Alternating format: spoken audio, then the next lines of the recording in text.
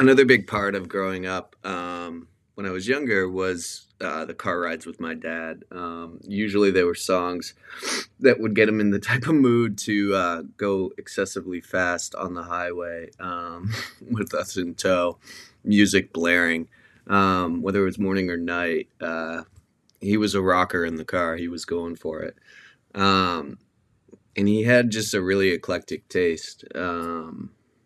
It went from like Meatloaf. He really loved Meatloaf so much so that he took some of my siblings to a concert when we were growing up, and he loved Meatloaf. But then he had really weird ones like "Don't Cry for Me, Argentina," and then he had this one song that probably got him the most amount of tickets, and that was Paul McCartney's "I Can Feel the World Tonight," which honestly is it's a sleeper Paul McCartney song. So I hope you enjoy some of these.